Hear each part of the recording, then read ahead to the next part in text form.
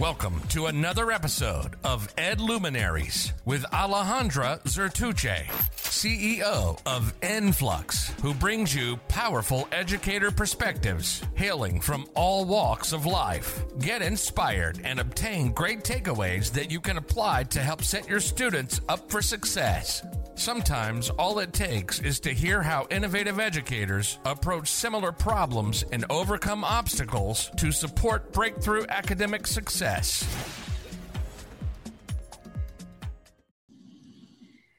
Hey everyone, thank you for joining us today. I'm Alejandra Zertuche and you're listening to the Ed Luminaries podcast, where we talk with educational leaders to find out how they're thinking and working creatively to drive student success. In today's episode, we're going to hear from Dr. Sherry Cole, Assistant Provost of Logan University. Dr. Cole, thank you so much for joining us today. Thank you for having me. It's a pleasure to have you here. I was eager to do this podcast with you because you're just like me, a lifelong learner. So I want to start the podcast by asking you, what motivates you to keep learning, to keep getting certificates? I mean, you have an MBA, you have a PhD in applied management and decision sciences. You keep getting certificates from Cornell University and Harvard. What motivates you to keep learning? Well, thank you for that. And you can call me Sherry. I am excited about learning. I learn everything. I learn every day, every single day. I learn something new. And I think that's what motivates me, because when you stop wondering or questioning about things, then you've stopped learning. And so I just hunger for more knowledge. And there's always something new that keeps me excited.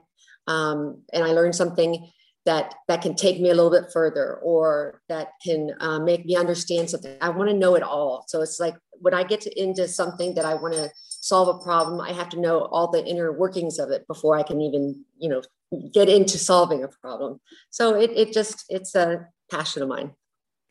I do the same thing. Sometimes it might not be the most effective way of doing things, but I want to get into the weeds and kind of figure out every single gear, every single nail, and this little machine that I'm trying to solve before I start actually working on something.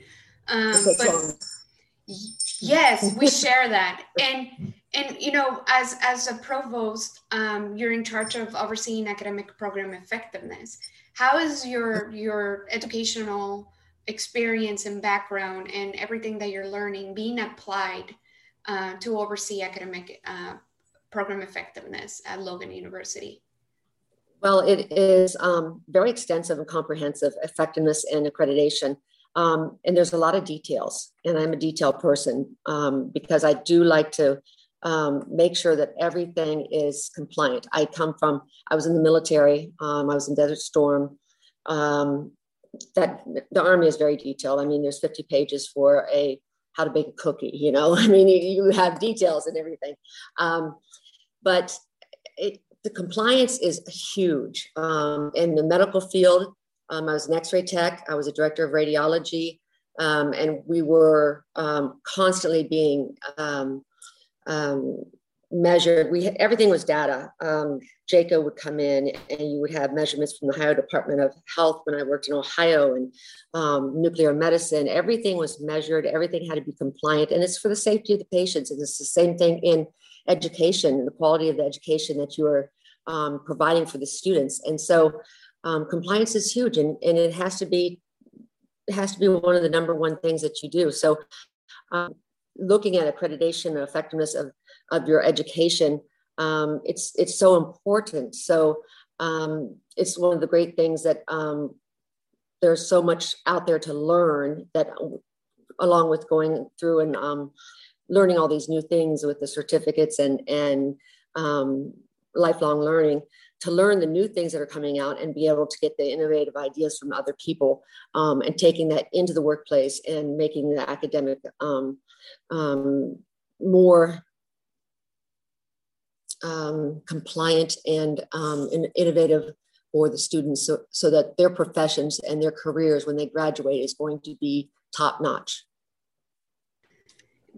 Yes, exactly. And not a lot of people enjoy accreditation, being honest. Nobody likes accreditation because it's a lot of work, right? It has a lot of different requirements, and they're asking for data and different things. But having accreditation is a way to ensure that the schools are doing what they are supposed to be doing, right? And then there's a way that we can track the university's compliance with at least the minimum requirement of quality of education, which is what the accreditors set.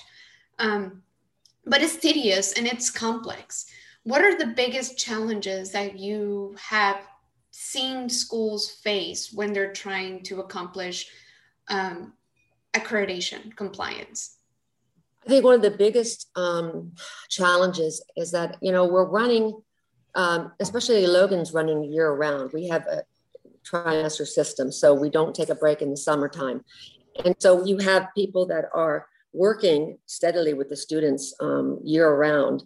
And, it's busy. It's busy with these classes and lectures. And right now with the pandemic, it is even harder because not everybody's on campus, and you've got people not interacting in the office and being able to go down to somebody's office and get information. So trying to get the whole team and the university together to write each criterion and how we do things, and provide the information that we need while they're working and trying to keep the quality of education with the students and provide that education and do those jobs and implement the new software we're doing and everything that they do every day.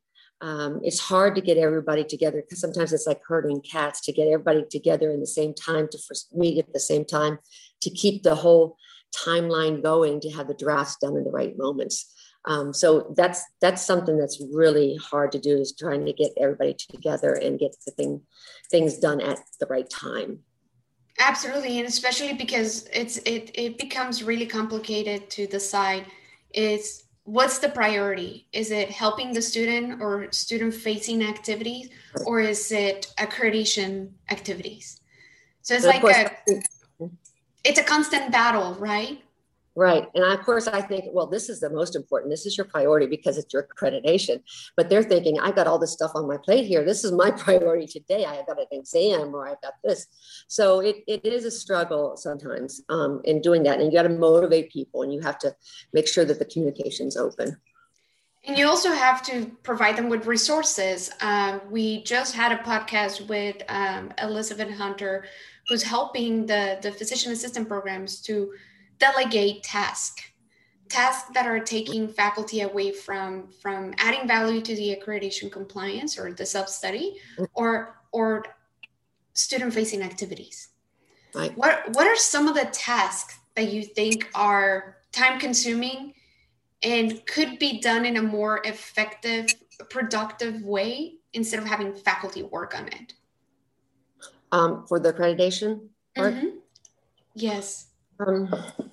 I think some of the tasks are finding the evidence, tracking down the documents, and providing the evidence for the self-study, because a lot of times the faculty that are help write the self-study, they don't know who has what evidence that we're looking for, so when they're trying to provide, this shows that we have the quality assessment, this shows that we're our strategic plan is meeting all of the challenges, then they're trying to find, okay, who would have this? Where is it? Because my job is out here teaching students and I don't know where this is at.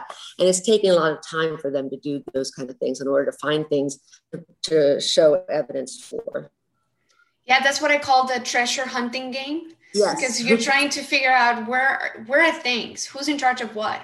And if Dr. Bob was in charge of that, then what happens if Dr. Bob left about a year ago and now we don't even know where the data is, right? So it's, and that's one of the main reasons that we designed mFlux the way we did, in such a way that you're just on a daily basis documenting what's happening, put the data source, like uploading spreadsheets or PDFs in a centralized location that the administrator or the provost can have access to. So when they're getting ready for the self-study, they don't go on a treasure hunt.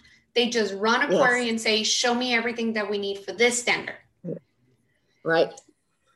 And I think that goes back to, if we provide resources, then we can we can keep faculty and focusing what matters most, which is student-facing activities to help them be successful. But also they need to be part of accreditation, because you want them to understand why we're doing things, right? Yes, that's the critical part. We're doing that. We're not doing it for busy work. We want them to understand what the whole, how it comes together, how the whole fabric is integrated. And without having, we can give somebody else that position to write that, but then they're not understanding what we're doing. So it's critical.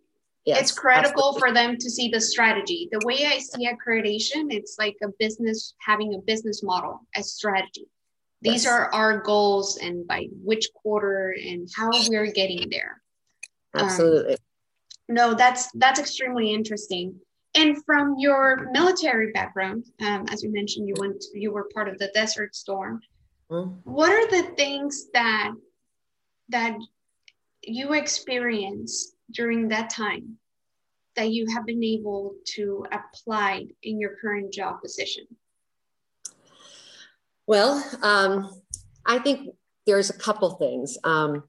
One is that I went into the military because I went into the National Guards to go to college, because my family, there was 5 children. I was the second oldest, and my father said, I can't put my children through college, so you're gonna have to find a way. And so I joined the National Guard because they was paying for school. The only thing they had open at the time was for a light wheel vehicle power generator mechanic. So I became a diesel mechanic to go to college.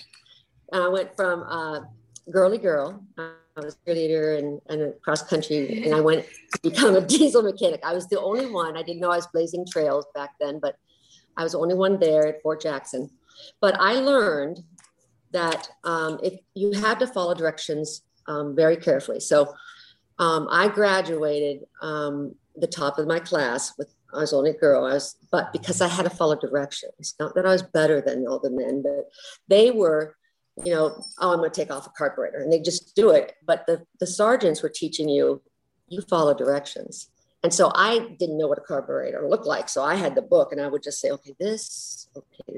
And so I got goes on everything. I got A's because I followed it exactly the way they were supposed to. No shortcuts.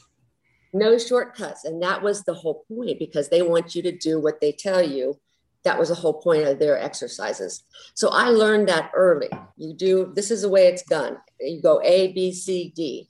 And so that was in my training. And so I learned details, looking for details and how do you do it. And it's not just getting it done, it's getting it done right. So that was one of the things that I learned. And the other thing that I learned was to be able to come out of my being an introvert. I am an introvert, but they put me in charge of the male. So I was the one that was the squad leader, and they did that because they try to take everybody down and then they build you up. And so having the woman or the girl in charge of all the men, that was one of their tactics. But I had to become more extroverted. I had to be more forceful, and that was a change I had to go through. And it taught me to be able to be more confident and more be able to say what I needed to say, or do keep passes and tell them no, you can't do that, and make them accountable. So that was something else I learned. That's incredible, because I can see for the listeners, just so that they know, that we've had multiple conversations, and now I can see the whole picture and how following directions, being detail oriented, help you obtain accreditation really, really fast compared to all the other programs. That's one. And the other one is because a lot of faculty are on the extrovert part of things, not in the, in the introvert and not in the extrovert. So I can see that if you relate to them, you know how to explain to them and talk to them what you're trying to accomplish and why, because you have been in their shoes.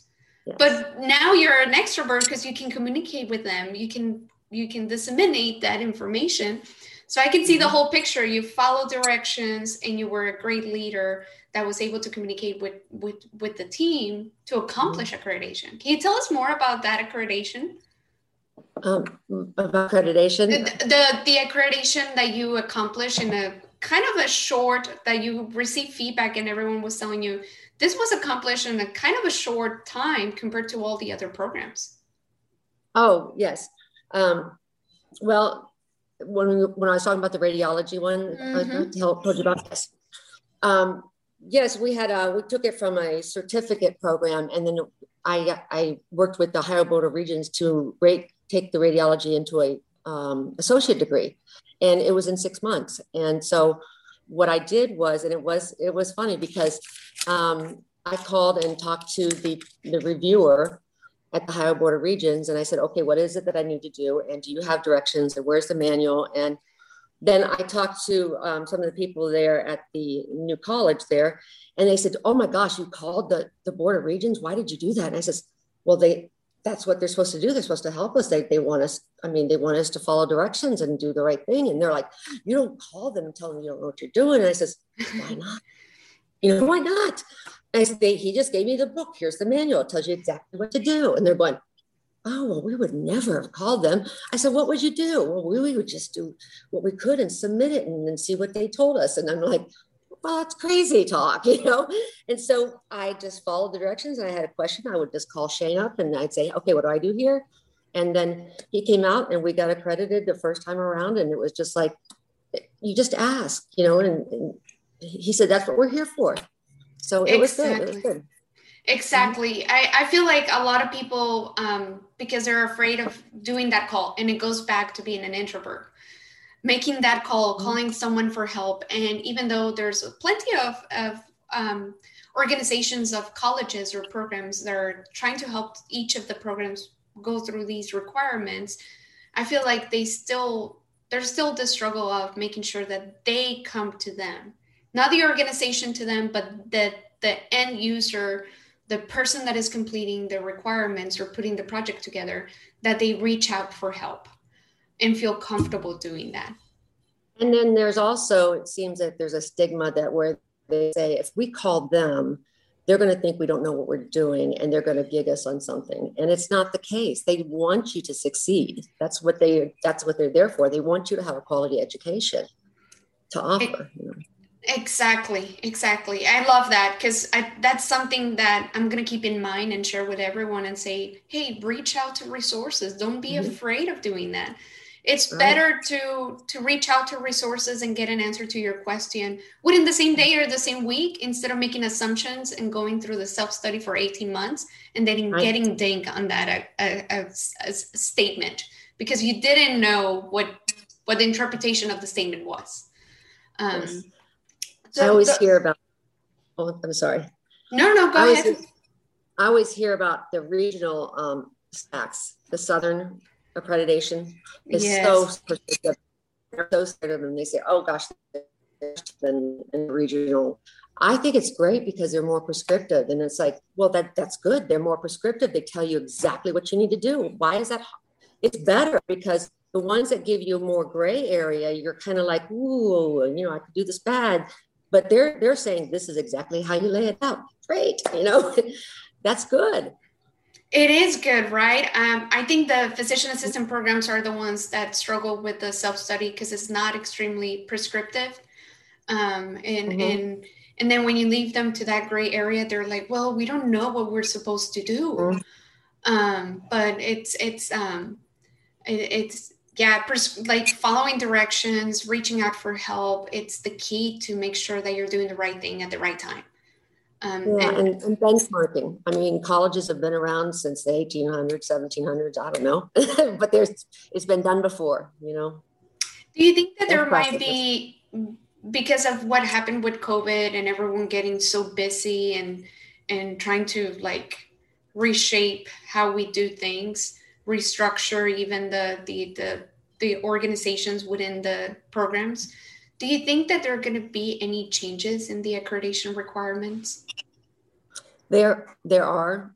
Right now, they're looking at the people that they had allowed to do an emergency online version of their courses in the HLC. They have put out, then they did that emergency all the way through to summer.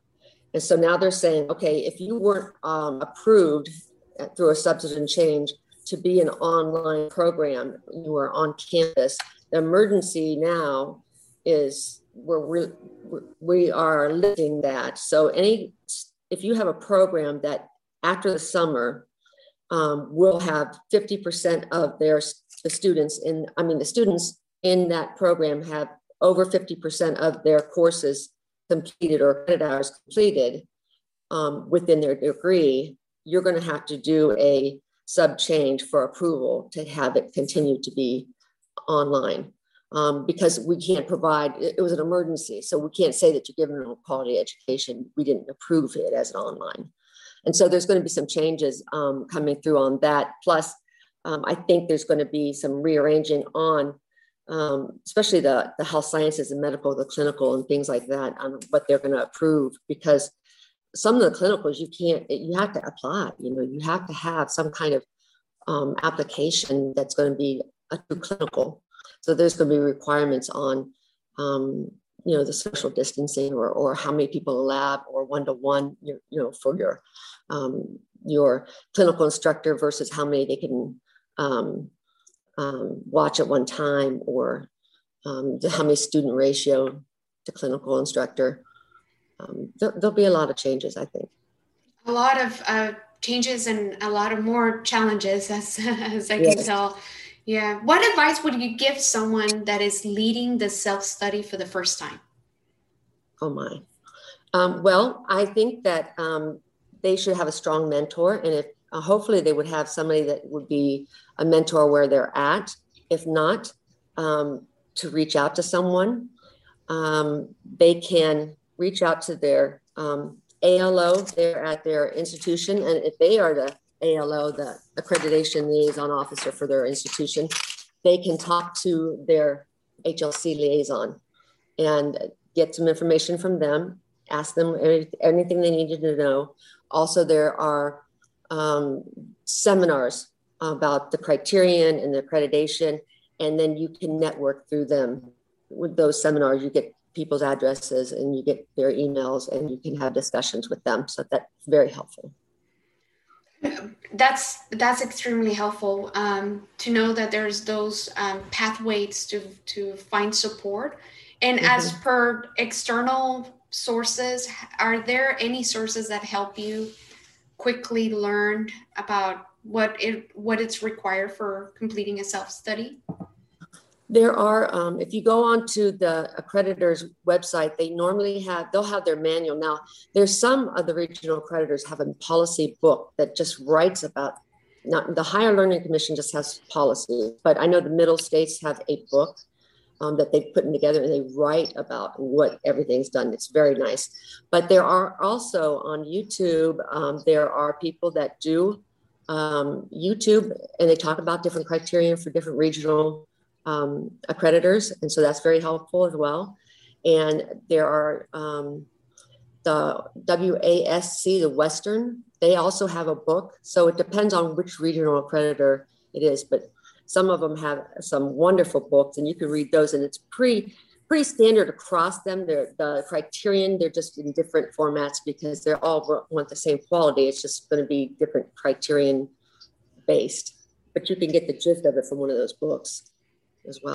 That's helpful. I bet that the listeners appreciate that you're sharing those sorts of resources with them. And Dr. Kolb, I want to ask you, this is a question that I ask everyone. What are you excited about, and what motivates you? Well, I am excited about